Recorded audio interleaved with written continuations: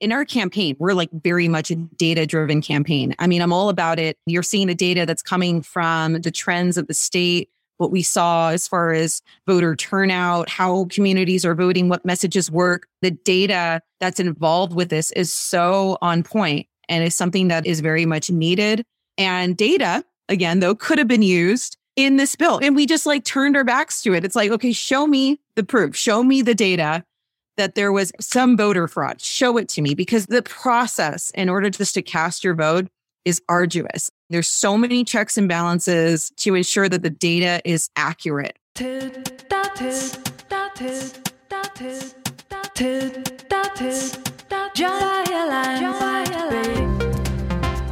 Hi, I'm Christy. I'm Adam, and you're listening to the Foil Podcast, where we talk about the opportunities and the risks of the data age, what it means for you and what it might mean for us all. Representative Claudia Ordaz Perez, it's such a pleasure to have the opportunity to talk with you today. You're the Democratic representative for the 76th District of the state of Texas. And we met recently when I was in Austin for South by Southwest. I was very inspired to hear about the work that you've been doing with many of your colleagues in Texas. Before we get into that, I thought we could start by asking you a little bit about El Paso. I'm thrilled that you all, any opportunity that I have to talk about El Paso and the border region here in Texas is something that I'm just always thrilled to talk about. So thank you all for having me. I'm truly excited to be here. But yeah, so El Paso is a city in the state of Texas. We are the 6th largest city in the state of Texas, the 19th largest city in the nation. And as you all know, when you look at a map, I mean, Texas is massive. I mean, but El Paso is at the far western. So we're very close to Mexico. Juarez is what we consider our sister city. And then you have New Mexico that is literally like a 5-minute drive from where I'm at. And Mexico is also like a 5-minute drive. There's a point where you can go up the mountains and you can see Mexico and New Mexico. And so it's really incredible to have this massive, beautiful borderplex region that's made up of majority Latino. So the majority of us are Latinos here. We have the large military installation in El Paso, and there's just a ton of history here. We have the oldest active mission here in El Paso, which is called the Isleta mission, that is currently in my house district. So there's a lot of beautiful, the culture is beautiful. The food is great.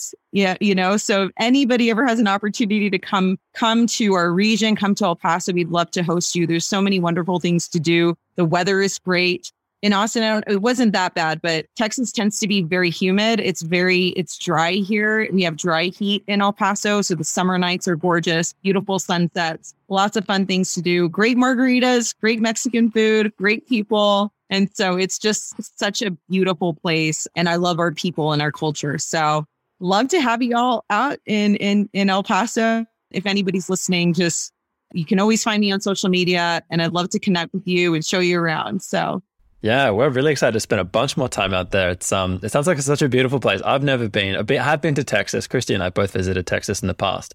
So we're really excited to come and visit El Paso. As you said, there's so much history. The history that surrounds, the Old West. El Paso is the home of the six-shooter capital of the United States, as we understand it. You were saying just a moment ago before we jumped on the podcast that you guys, share a really deep affinity with the region, you might say, rather than with the state or with the country as such, but that you're El Paso, the Juarez region. Could you say more about, how people of El Paso relate to one another and that sort of kinship that you guys have for the region? No, absolutely. And it's a good thing. It could be a good thing. It could be a bad thing at times, because of our proximity that we're so far away from the capital. Like I said, it's a 9-hour drive all the way to Austin. And I've made that drive way too many times. But in El Paso, we always try to think of ourselves as always ensuring that we put El Paso first when it comes to a number of issues. I mean, our issues here in El Paso are very different than I would say than the rest of the state, because of just, again, how unique we are as a region. Our needs, are very much different. than I would say like Houston or Austin, for example. Like the port of entries here in El Paso, we have many families, working families that commute back and forth from Mexico to El Paso. Many students that travel here from Mexico and attend our universities here. And so we're really united on that front. Even and then in other ways, for example, like COVID. I mean, COVID has literally no boundaries. And we in El Paso were really hard hit by the pandemic. We ranked 10. That's correct. We ranked 10 as far as large cities with the number of deaths when it came to COVID. And, you know, we have a big hospitality industry. We have a lot of essential workers that both, again, commute from Mexico to El Paso and vice versa. So when we were talking about, you know, the pandemic, we were in constant communication with officials in Mexico as well, because this was an issue that had an impact on our region, right? And also New Mexico. And so it's something that is a blessing in many ways, you know, as far as being so close to Mexico and New Mexico. We have our own issues. We share the same air, many times the same water. It's a unique city.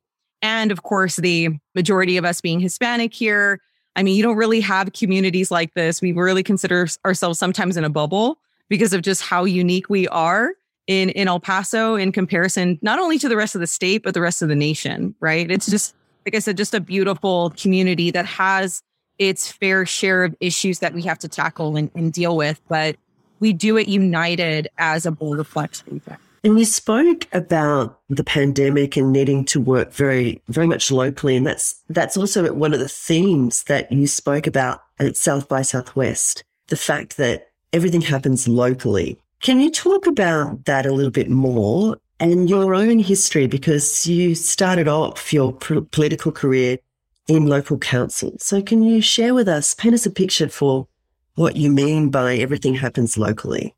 Absolutely. So, you know, for personally coming from the local level. So I started off on city council. I was the youngest elected official in the city of El Paso when I had first started. I believe I was like 28 at the time. And I learned quickly just how many issues that we dealt with on a local level that had an impact on so many El Pasoans in their daily lives. I mean, everything from just basic issues from turning on the lights to turning on your water to the streets that you drive on. I mean, public safety was a big concern. Of course, you know, potholes that I call streets, parks. I mean, and we were front and center weekly. We had weekly meetings and people, were very accessible. And so constituents, you know, felt comfortable always attending, you know, our meetings. It's very difficult for El Pasoans to do that in Austin, for example. And so you don't see a lot of that engagement because, again, we're just so far away. But a lot of the issues that we deal with on a day-to-day basis, at least when we are at the city, have an impact on people's everyday lives. Like I said, just ensuring that the trash is going to be picked up, to like the streets that we're working on, to the lights that are being turned, you know, that you're turning on your lights and your water. Even issues like animal welfare reform, which is a big issue for me, public safety. You know, these issues are very close to people, and people's first experience with government tends to be local government. And so I learned a lot. My heart is still with local government. It's a thing that's near and dear to me. And what was frustrating, to be honest, was, you know, during this past legislative session, I mean, it was such a bad session for working families, and many issues that we were deliberating and discussing and debating really had some serious impacts on communities like El Paso. I felt like we were under attack in many ways, considering we're heavily minority community. It was just a big issue not having these, whether it's hearings, whether it's discussions on the House floor, and it wasn't as accessible to people in El Paso as opposed to, you know, their experience in communicating and working with their local governments. And it was really unfortunate. And that's one thing, that's one priority of mine coming in, is how we're going to ensure that El Pasoans are really going to have a seat at the table this time. Because all these issues. I mean, this session was, it made not only national news, I felt like in many ways worldwide news as far as just how egregious many of these issues that these harmful pieces of legislation that came out of Texas, and everything from attacks on voting rights to women's rights, you name it, what we can teach in our schools. Attacks on transgender youth.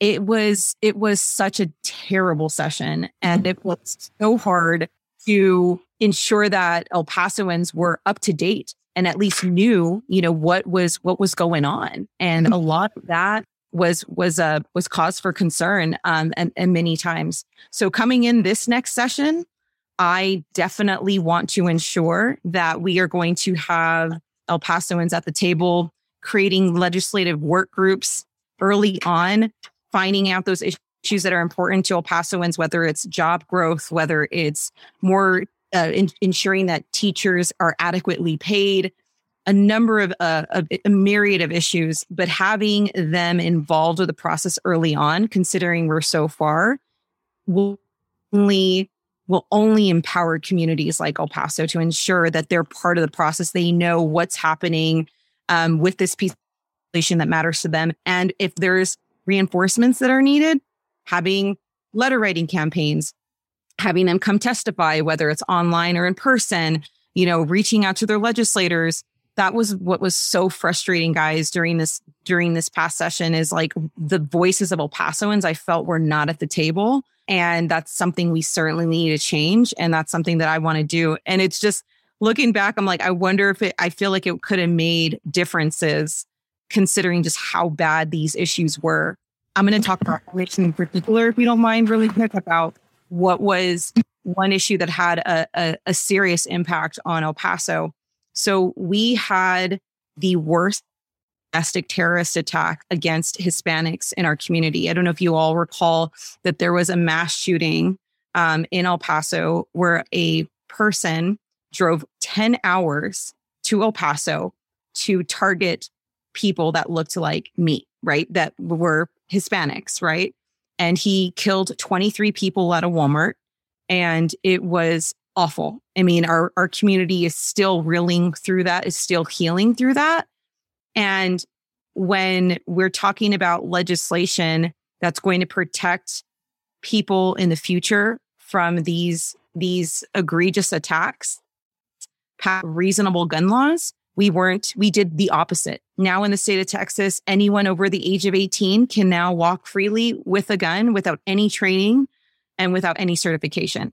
It is the most lenient gun law. I wouldn't even call it a law, because it's just like people can really kind of just do as they please now. And it was such a slap in the face for communities like El Paso.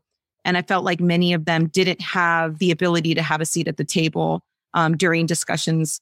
And it's a major issue, Claudia, that you chat just now. It would be great for us to take a step back and understand a little bit more about the legislation you're speaking about. You've spoken about voter rights, gun rights, women's rights. You made headlines with a number of your fellow Democrat representatives from the state of Texas when you took the unusual step to break quorum. And you travelled to Washington, D.C. with a number of Democratic caucus members to raise awareness of these issues, of what was happening in Texas. And you've described some of them. Can you just walk us through the decision process with your fellow representatives? Yeah, no, I'd be happy to discuss that. And I'm glad, because not a whole lot of people know like kind of the behind the scenes and how this all came about. When you look at politics in the United States, you see, especially when you're looking at Congress, that tends to be in the news the most. You just can see how divisive and polarized the political environment can be. In the state of Texas, we have for many years taken pride in bipartisanship. People from both sides of the aisle, whether you're Republican or Democrat, really look down at just what's kind of happening in our nation's capital, a lot with a number of issues. And unfortunately, this past legislative session, Republicans even touted as such. This was the most conservative session in Texas's history. Everything from attacks on voting rights to women's reproductive rights to what we're teaching in our schools to transgender. I mean, it was just one issue after the other. And at some point, Democrats have to make have to make difficult decisions, have to make bold decisions. And mind you, breaking quorum is not a tool that is used often. This past quorum break was the fourth time in Texas's history. So it's not a tool that is used often. But like I said, once all of these issues, I mean, there's at some point, it becomes weighing, and your constituents are looking at you like, what is happening at our Capitol? What are you all doing? You all need to fight. It was just the immense amount of pressure we were feeling, because typically what happens in the state of Texas is there's like one divisive social issue, just like one, because the more and more you have these divisive issues, you're going to have chaos, right? And so this was really rare that we had this many issues that passed the Texas Ledge.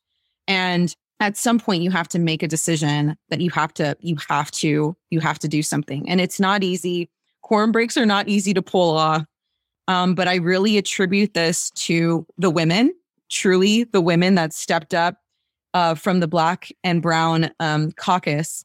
And I mean, there were so many of us that were pulling people off the House floor saying, like, we have to step up, we have to do something.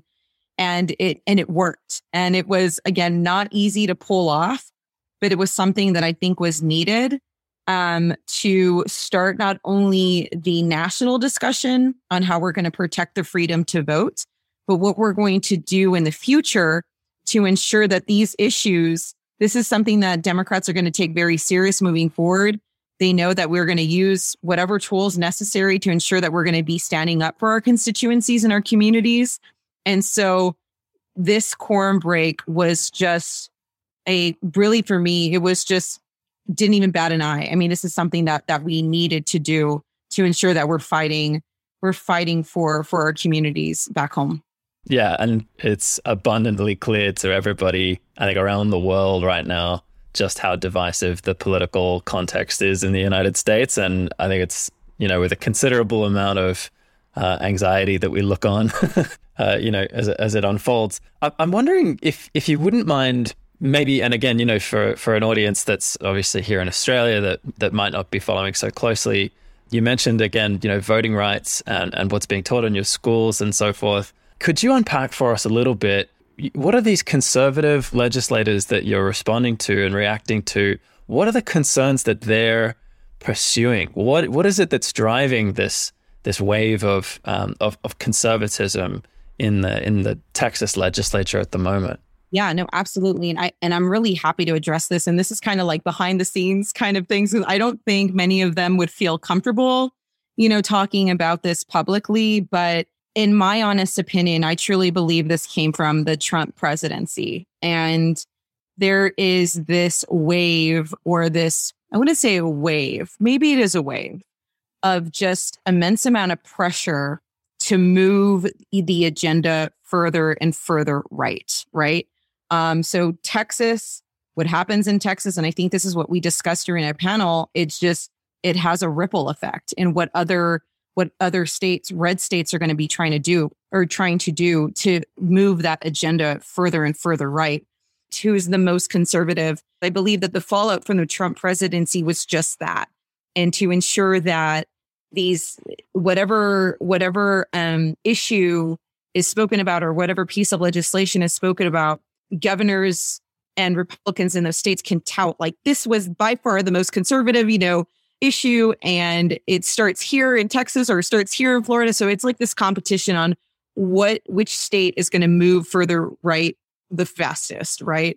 Especially now that our president is Democrat, right? So you have those issues, and unfortunately, it had an impact on this state. Many working families were, hard hit by this. I mean, I can even talk. I mean, we can go on and on hours about just the various issues that were passed this session, the harmful pieces of legislation. You had, like I told you, about that gun bill that passed, that's really going to have lasting impacts on Texans. El Pasoans don't feel safe, knowing that now everyone can walk freely without a license, without any training, and just there are no protections now for communities like El Paso moving forward. So that anxiety, you feel it. You feel that anxiety in our schools.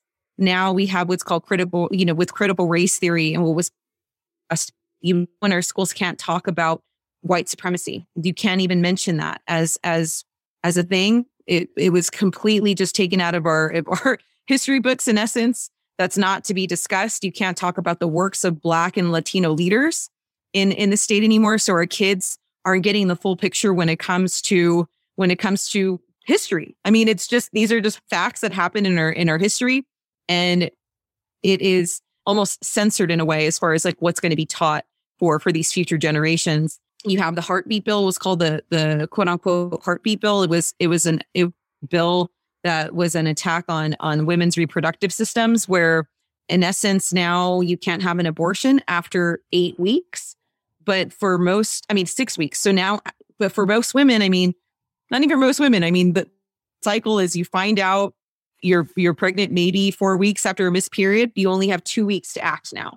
It's just, it has displaced so many women. Unfortunately, many people in our community are now having to go to Mexico across the border, New Mexico. There's little to any options for working families that are looking to their leaders to really give them protections. We're not doing that. I feel we're failing as a state that are really protecting our community members. So it was just a really unfortunate session, and I'm very nervous and anxious about what next session is going to look like.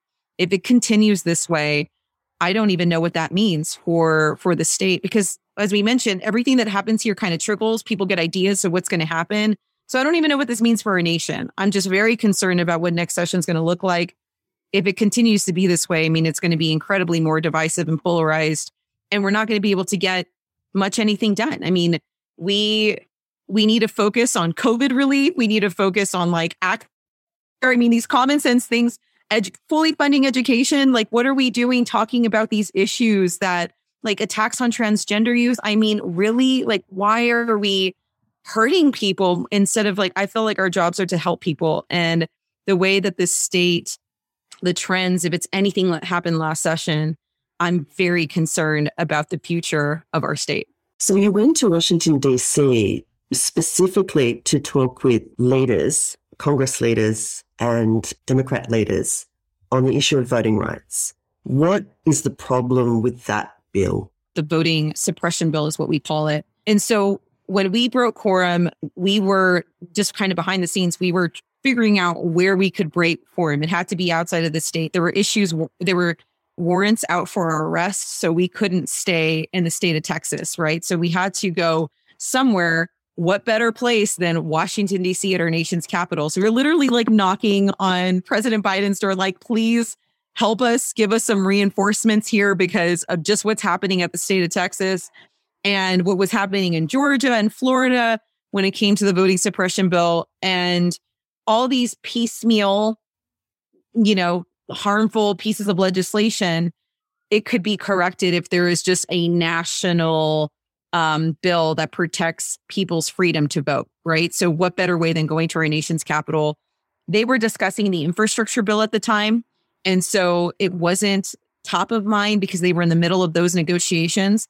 But having us there, lobbying Congress, lobbying the Senate, really applied that pressure that we needed, because it just looked really bad, in my opinion, that we're there fighting for our communities and no one's really moving the needle on this discussion. So it worked. You had a number of senators, congressional members. We met with the vice president on voting rights and what we can do moving forward. So we definitely moved the needle and those discussions at the federal level. And what we were really looking for example, in Texas, we just ended the primaries, right? So I just came off the campaign trail. We haven't seen voter turnout this low in I don't know how long. I mean, 50, I'm saying half of mail-in ballot applications were rejected because of the new restrictions that were placed on this. And this is not just a story in El Paso. This is across the state because there was an attack on mail-in ballots because when you look at the data, the way that the trends look, people who vote by mail tend to vote Democrat. And so, of course, there's going to be attack on mail-in ballots. And they're called county elections administrators. They can't even send a notice to remind you about your mail-in ballot because now that's a crime.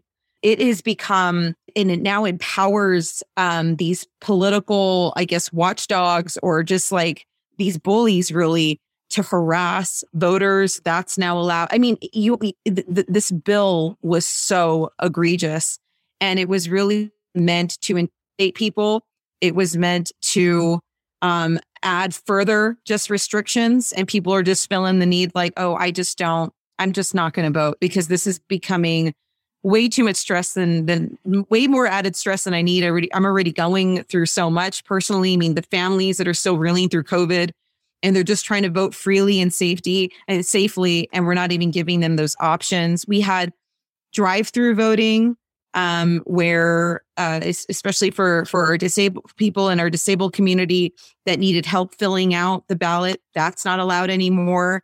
You had 24-hour drive-through voting that's now stripped because those are, I mean, people who are working graveyard shifts, for example, like a lot of our healthcare workers, that was the way for them to cast their vote. That is now taken away. So just a number of things just making it more difficult to vote. And you saw it. I mean, there's been a number of articles that talk about just how dismal the voter turnout was. And it was the voting bill worked as it was intended to, and that was to suppress the vote. And it worked in the state of Texas. Can you perhaps say a little bit about what you think might be needed? So if this voting bill that did pass, I think you said in the end, and is egregious in its attack on voting rights, was entirely the wrong way to go as far as the reform of voting mechanisms in the state of Texas, what do you think? Or was reform even necessary? And if so, what would it have looked like, do you think?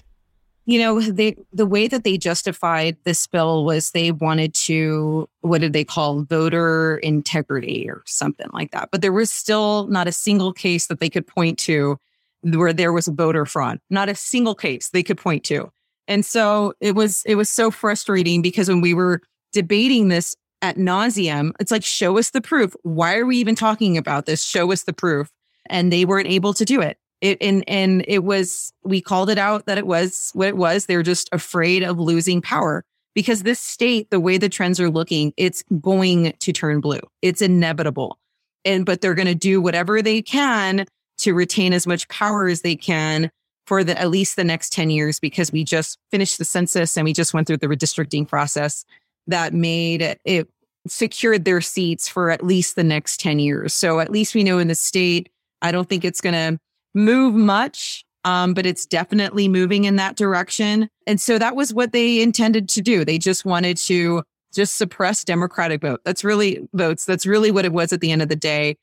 And for us, the way I see it, I envision it, and I have hope for the future, and I have hope for Texas, is to really help people vote freely and safely, make it accessible for people. Local governments really implemented some innovative solutions on how to vote safely because we were in the middle of the pandemic, right? As I had mentioned, El Paso had, sadly, we ranked 10 as far as the number of deaths that we had when it came to COVID in the nation. And so what we wanted to do was just give people, voters, the ability to feel like they can vote safely. And so we implemented, those drive-through voting. You can't do that anymore. 24-hour voting. These innovative solutions just to make it more accessible and easy for people. How difficult? Why are we making it so difficult? We know why. And it's so difficult for them to just come up with just, voter integrity when they can't point to a single case of voter fraud. And so, people aren't stupid. They know. Especially Democrats, they know what this goal is intended to do. I'm hopeful for the future. It's going to be very difficult moving forward. Elections. This past election was a nightmare for many voters, a nightmare. The stories I'm telling you that I've heard from constituents election judges, elections administrators, they're terrified that if they just just make a simple mistake. And, it's just that these fear tactics, sadly, is really taking a toll on a number of people. And you saw it during this last election. And that's when you vote. I mean, you don't want to feel terrible doing it. I mean, it's your civic duty. You want to cast your vote. You want your voice to be heard. And now it's such a terrible experience.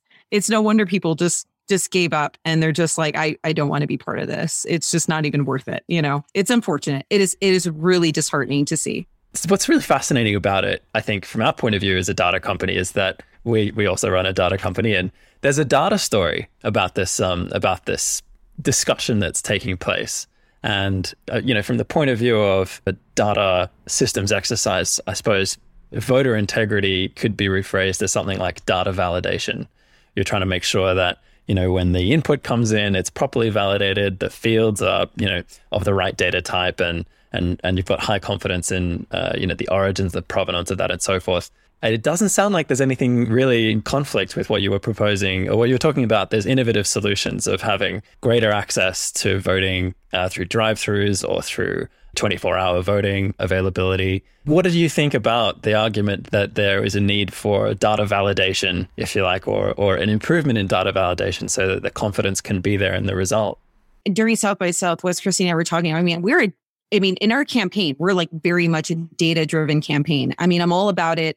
I mean, especially, you're seeing the data that's coming from just kind of the trends of the state, what we saw as far as voter turnout, how communities are voting, what messages work. I mean, the data that's involved with this is so on point, and it's something that is very much needed. And data, again, though, could have been used in this bill. I mean, and we just turned our backs to it. It's like, okay, show me the proof, show me the data that there was any sort of like we were talking about some voter fraud. Show it to me, because the process in order just to cast your vote is arduous. I mean, and it's good. I mean, there's so many checks and balances to ensure that the data is accurate, right? And ensuring that there's integrity behind. We implemented in El Paso not too long ago, feel comfortable just kind of voting electronically through the voting systems. And so what we do now is once you vote, then it prints out this ballot in essence, and you can double check your work, and then you personally cast your vote.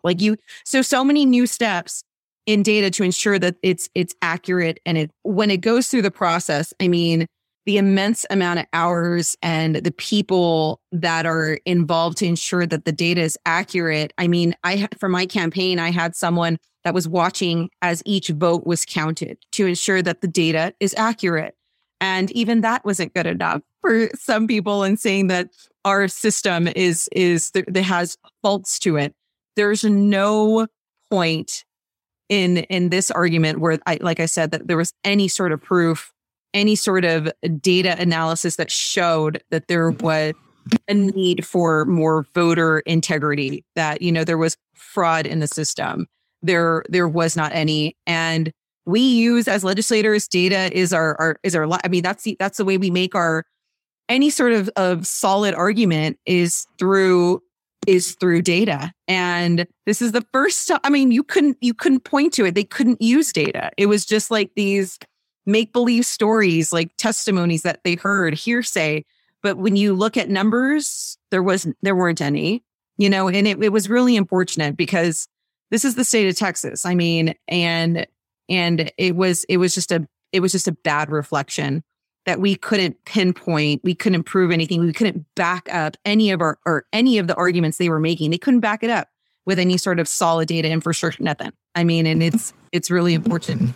Data could have been very powerful in this argument for them, but they didn't have it. So yeah, data's an incredibly important tool for telling a story and demonstrating and breaking intuitions and being able to have a reasonable conversation, because it enables so much transparency. There was a lot of discussion a couple of weeks ago, and I think this is happening in our country and in the United States and around the world, around trust in governments, around transparency, access to information that people can trust, because of misinformation, disinformation, and now, of course, malinformation through election campaigns. So to what degree do you believe data can be a tool for local communities to, have that voice, or for people in El Paso to have that voice at Capitol Hill? And further to that, I'm really interested in your conversations that you did have with the Vice President. What was the feedback from your colleagues and leaders in Capitol Hill? This conversation, I think, is so important in relation to access to information, because this is the thing with campaigns. One, they're costly, right? They're really, really costly. And the information that voters are getting from campaigns is information that the candidates want them to see, right? So it doesn't paint the entire picture of what's really at play here. Like, for example, my opponent had sent out this mailer against me without any information or sources to back it up, and put me next to Trump and Paxton, all these right people, and said that we share common Republican interests without any sort of, again, data or information to back that up, right?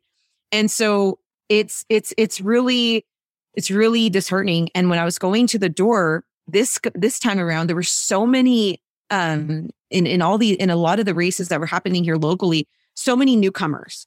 People weren't familiar with a lot of the track records, didn't know who these people were. And they kept looking, they're asking me, is there a central place I can go that can just give me the information? Because obviously the information we're getting from the campaigns is what they want us to see. But where can we go? Is there some sort of central website where we can see all this data, see their track record, see all of that? And, I'm that is sorely needed in this community. And I'm sure sorely needed across the state, because access to that information will only help people make more informed decisions. And unfortunately, that's not the case. And that's not what's happening. It is like a web. It is like an entanglement just to find information on these various races, on what this certain candidate believes and what they do. And I'm going off on a little bit of a tangent, but there has been cuts across the board. I mean, in every industry, but especially in media. So our paper, the paper we've had here for so long, El Paso Times, is now, they're pretty much going to end here pretty soon, because of just the wave of just new with social media and how people are getting their news may not be as accurate. And so unfortunately, you're seeing a decline on that level. So ensuring that people have the correct information and the adequate information is so critical now more than ever, because of just the way technology is moving, right? And so your all's work is so key to ensuring. I mean, I hope you all get involved with more of this, especially with politics, because it's, like I said, it's sorely needed. And you all play such a key role in that. And I'm glad you all are having those discussions, especially with legislators. I hope you're having it with more people, to really highlight the need for more investment in building more data infrastructures when it comes to not only campaigns, but just in general when it comes to legislative issues and moving forward. To answer your question about how it went with President Kamala Harris, it was a great conversation that we had with her. She was very supportive of our efforts, lent us many resources when it came to voting rights and, the different avenues we can take.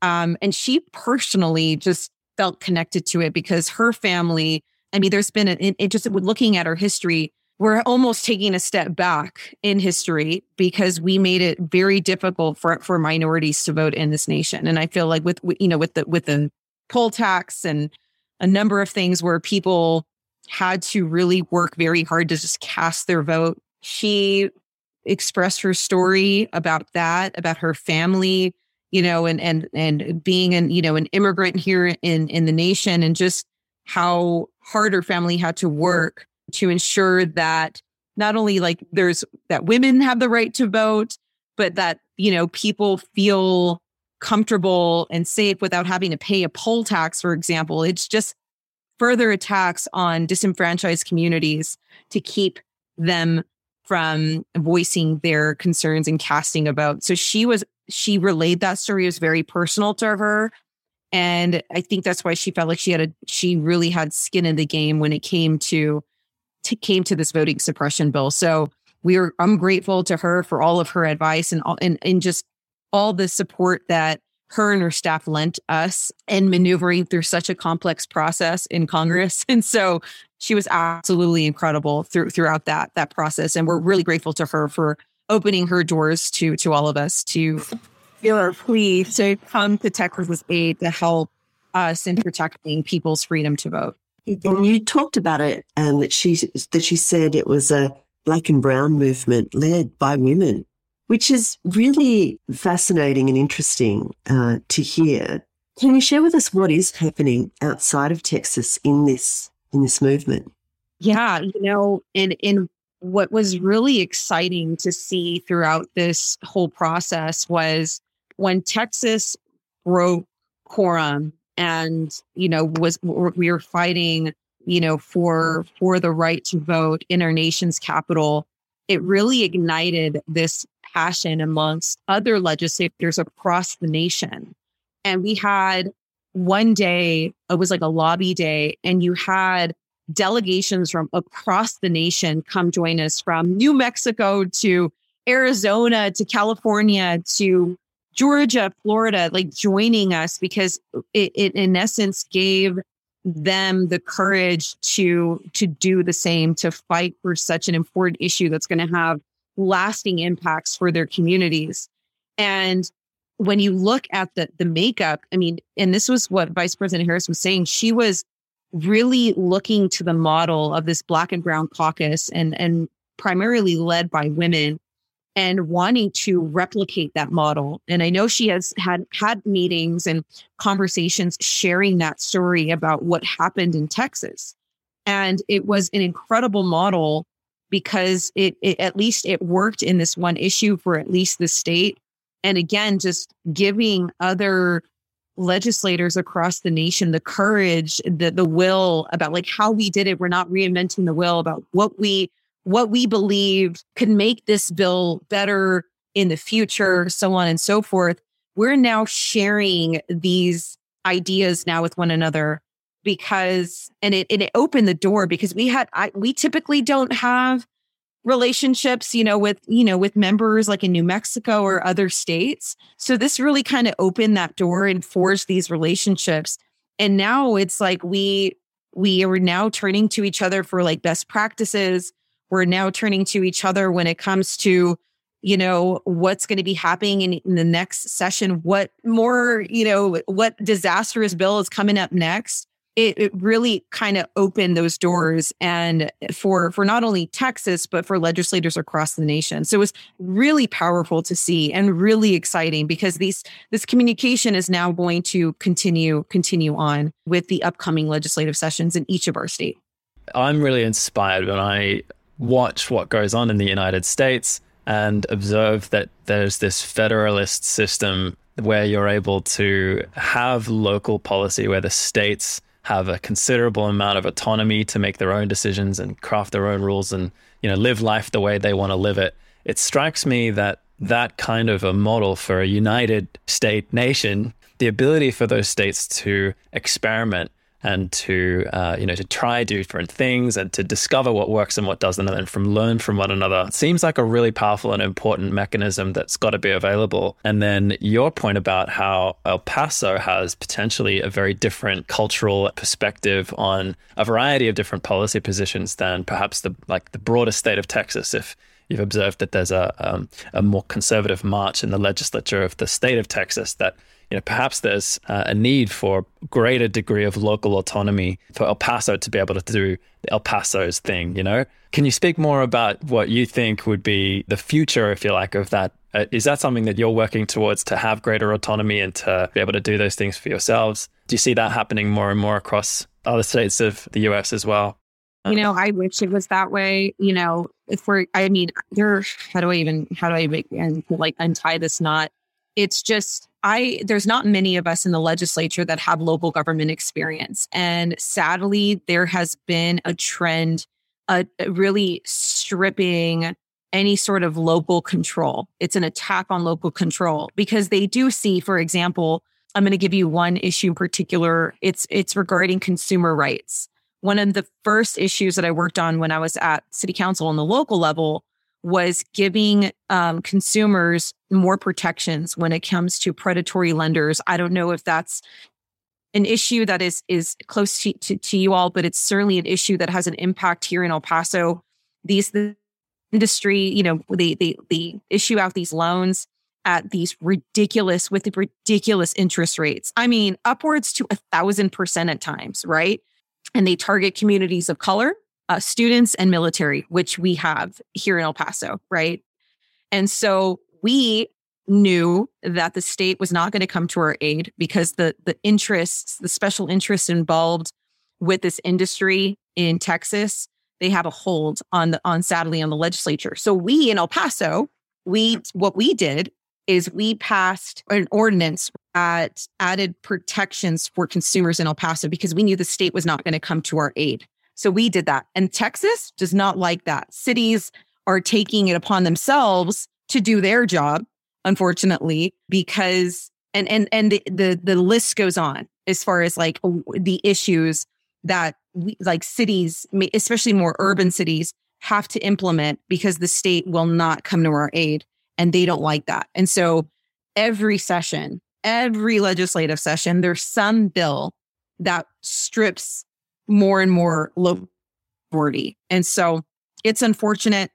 I wish most of us, at least the majority, had local government experience because you can see the importance of local governments. And again, local governments are closest to your communities. They have a better understanding of their communities, as opposed to like us at the legislature telling someone like in East Texas, like in a rural, like that's hundreds of miles away, what to do, even though your needs are very different from ours, So I wish we would listen more to our local leaders. Unfortunately, it's a power grab in this state. And at least for now, under this leadership, I don't see that happening. But if it were up to me, I'm very much about local control because of just my time there and what I've seen, the value that they have for local communities.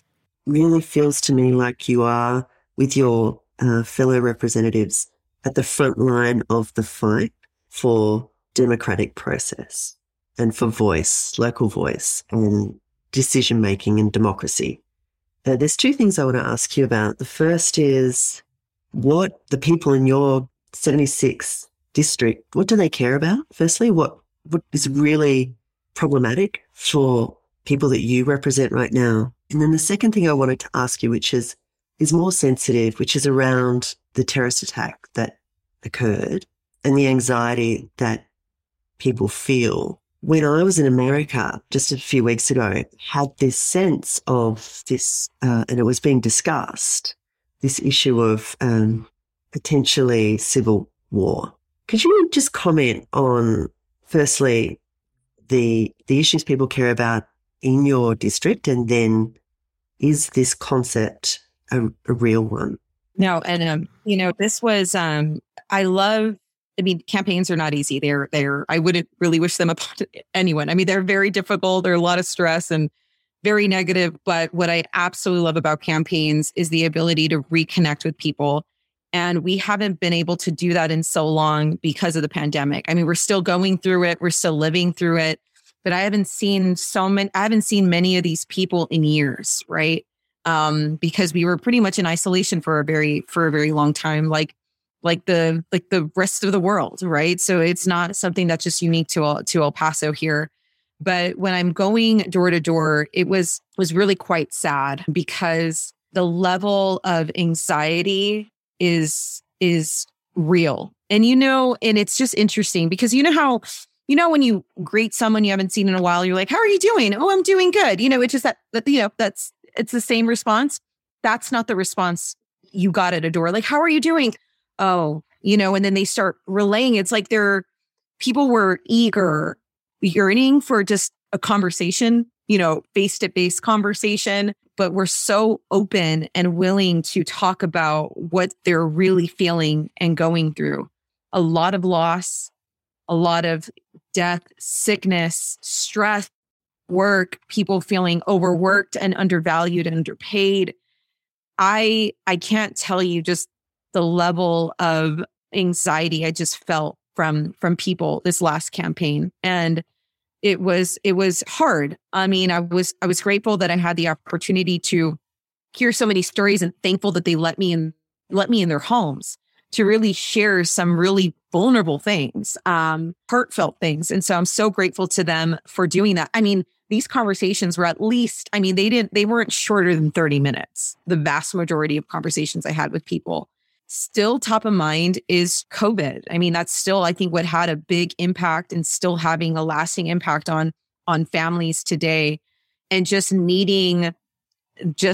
feeling this sense of safety. People just don't feel that, especially when they look at our leadership. Like I was telling you about that gun law or lack thereof that passed. And it's just feeling, it's like a sense of they're feeling just almost gotten, maybe neglected a little bit, because, these are real issues, whether it's teachers that are just exhausted with this pandemic, having to act like parents and counselors and then do their job as teachers and doing it all a hybrid of virtual and not, then feeling the stresses from you, or having to, produce all of these results, even though the kids, the loss of learning is just, we're going to feel this for decades, unfortunately, because of the pandemic.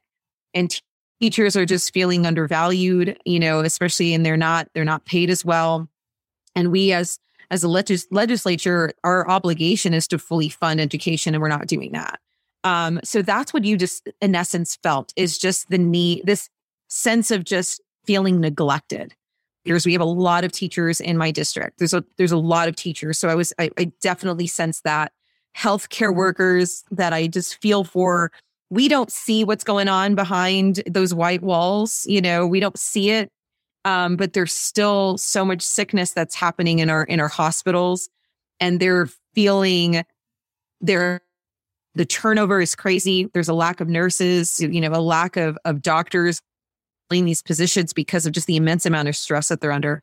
Mental health, I think, is going to be such an important discussion coming up. And it has to be for many legislative bodies across the nation and around the world, because of just what happened through this pandemic. So it's mainly, guys, just really feeling like there's a support system that they can look to their leaders to know that we understand what they're going through and give them the support that they need, whether it's increasing teacher pay, whether it's giving healthcare workers, the rights that they deserve, and, that they're feeling as though they're not being overworked, and giving them mental health, resources that's currently not available to many institutions and organizations. Our small businesses that are hurting, feeling like they need some relief from the state, considering we had imposed so many restrictions. Like, okay, what are we doing to help them? It's really just that support.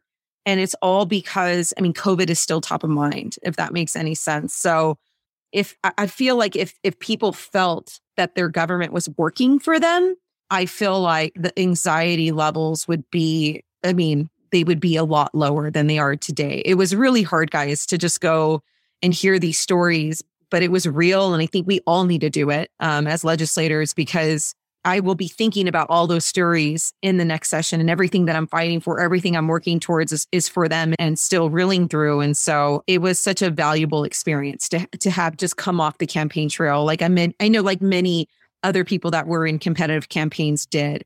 And I'm curious to kind of hear from the rest of my colleagues to see how their experience was, to see if it was anything similar to mine. And I have a feeling it may have. And I don't know if y'all saw this in the news about how Texas was literally freezing in the dark. People were literally dying in the dark because of the grid that failed. We in El Paso didn't have that. We're on a separate electric grid. Then there again another way that we're not a part of Texas. They're on the rest of Texas on another grid. So people are still facing PTSD because of that. Like, people are worried about the summer. If it becomes too hot, is the grid going to shut down again? We had some cold weather recently. People were on edge, so worried that their lights were going to off again and they were going to be freezing in the dark. And so it's been one thing after the other in the state. And especially for El Paso. We had the shooting, like I said, that happened, the mass shooting that happened. We had COVID. We had a number of immigrants that were fleeing their countries from violence that we had to provide aid to. So it's just been a number of events that have happened in this community. And so I really hope that we don't have short-term memories and we remember these stories, we remember these issues that really created some resilience for our community and built resilience. And we take that fervor into this next session as we're discussing and deliberating all these issues. I hope we are able to discuss real business of the state and not these like red meat issues that just further divide us. I hope we can come together and really think about, what's going to be most important for our families all across the state. It's so inspiring, again, to hear you so focused on just the quality of life of your constituents and on local issues.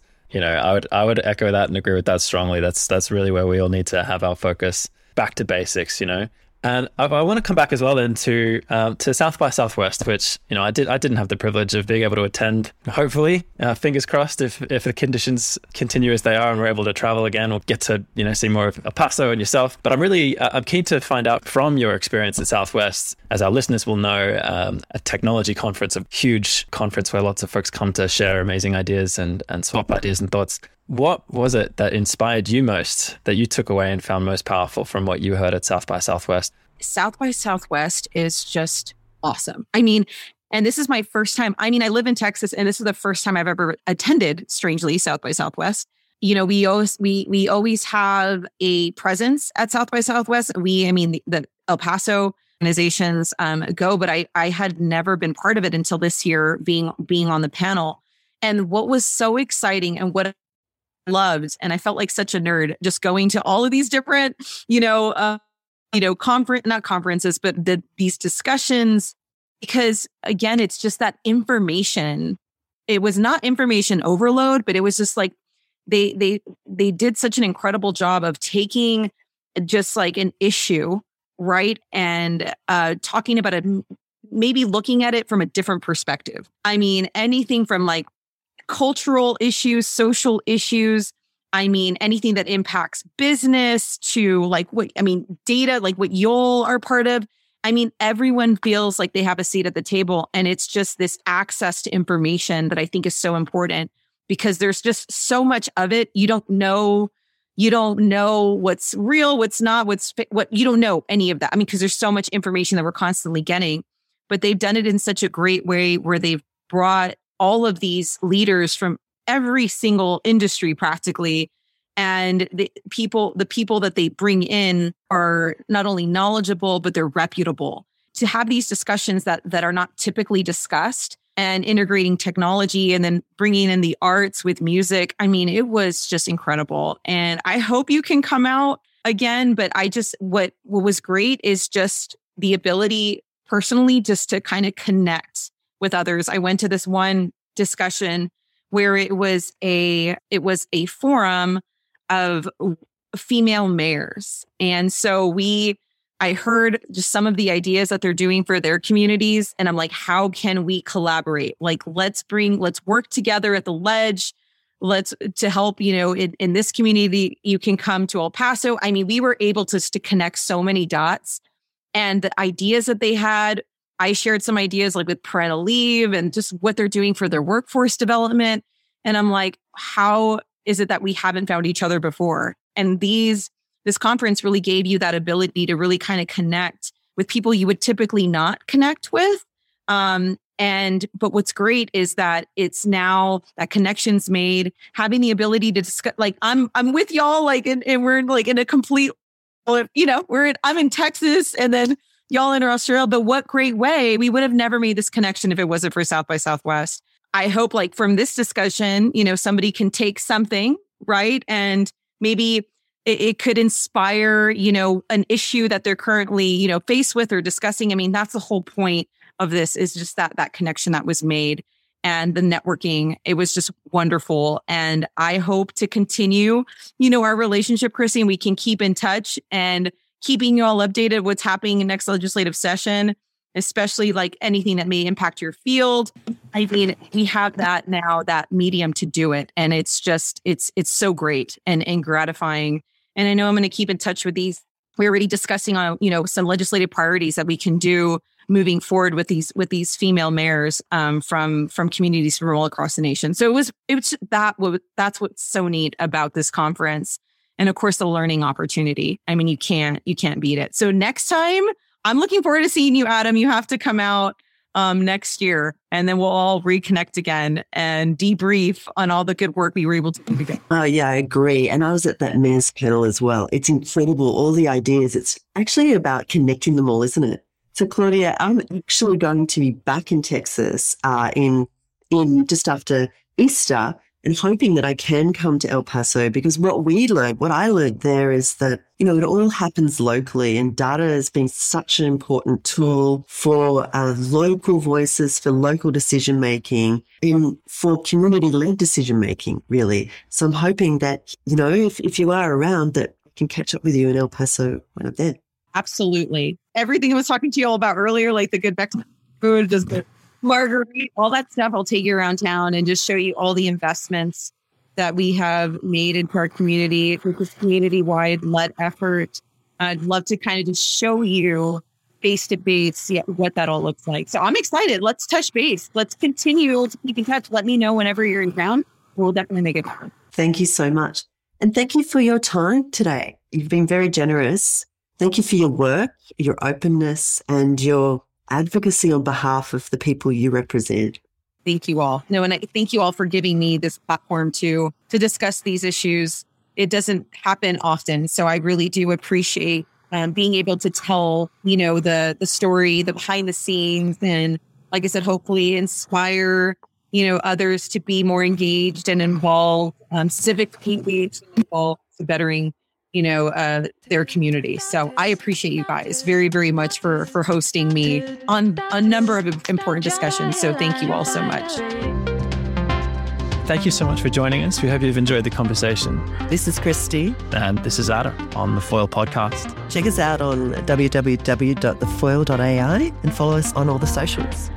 Share this podcast out to anyone you think might be interested in what we, our guests, have to say. Let them know what we've got coming up. See you next time.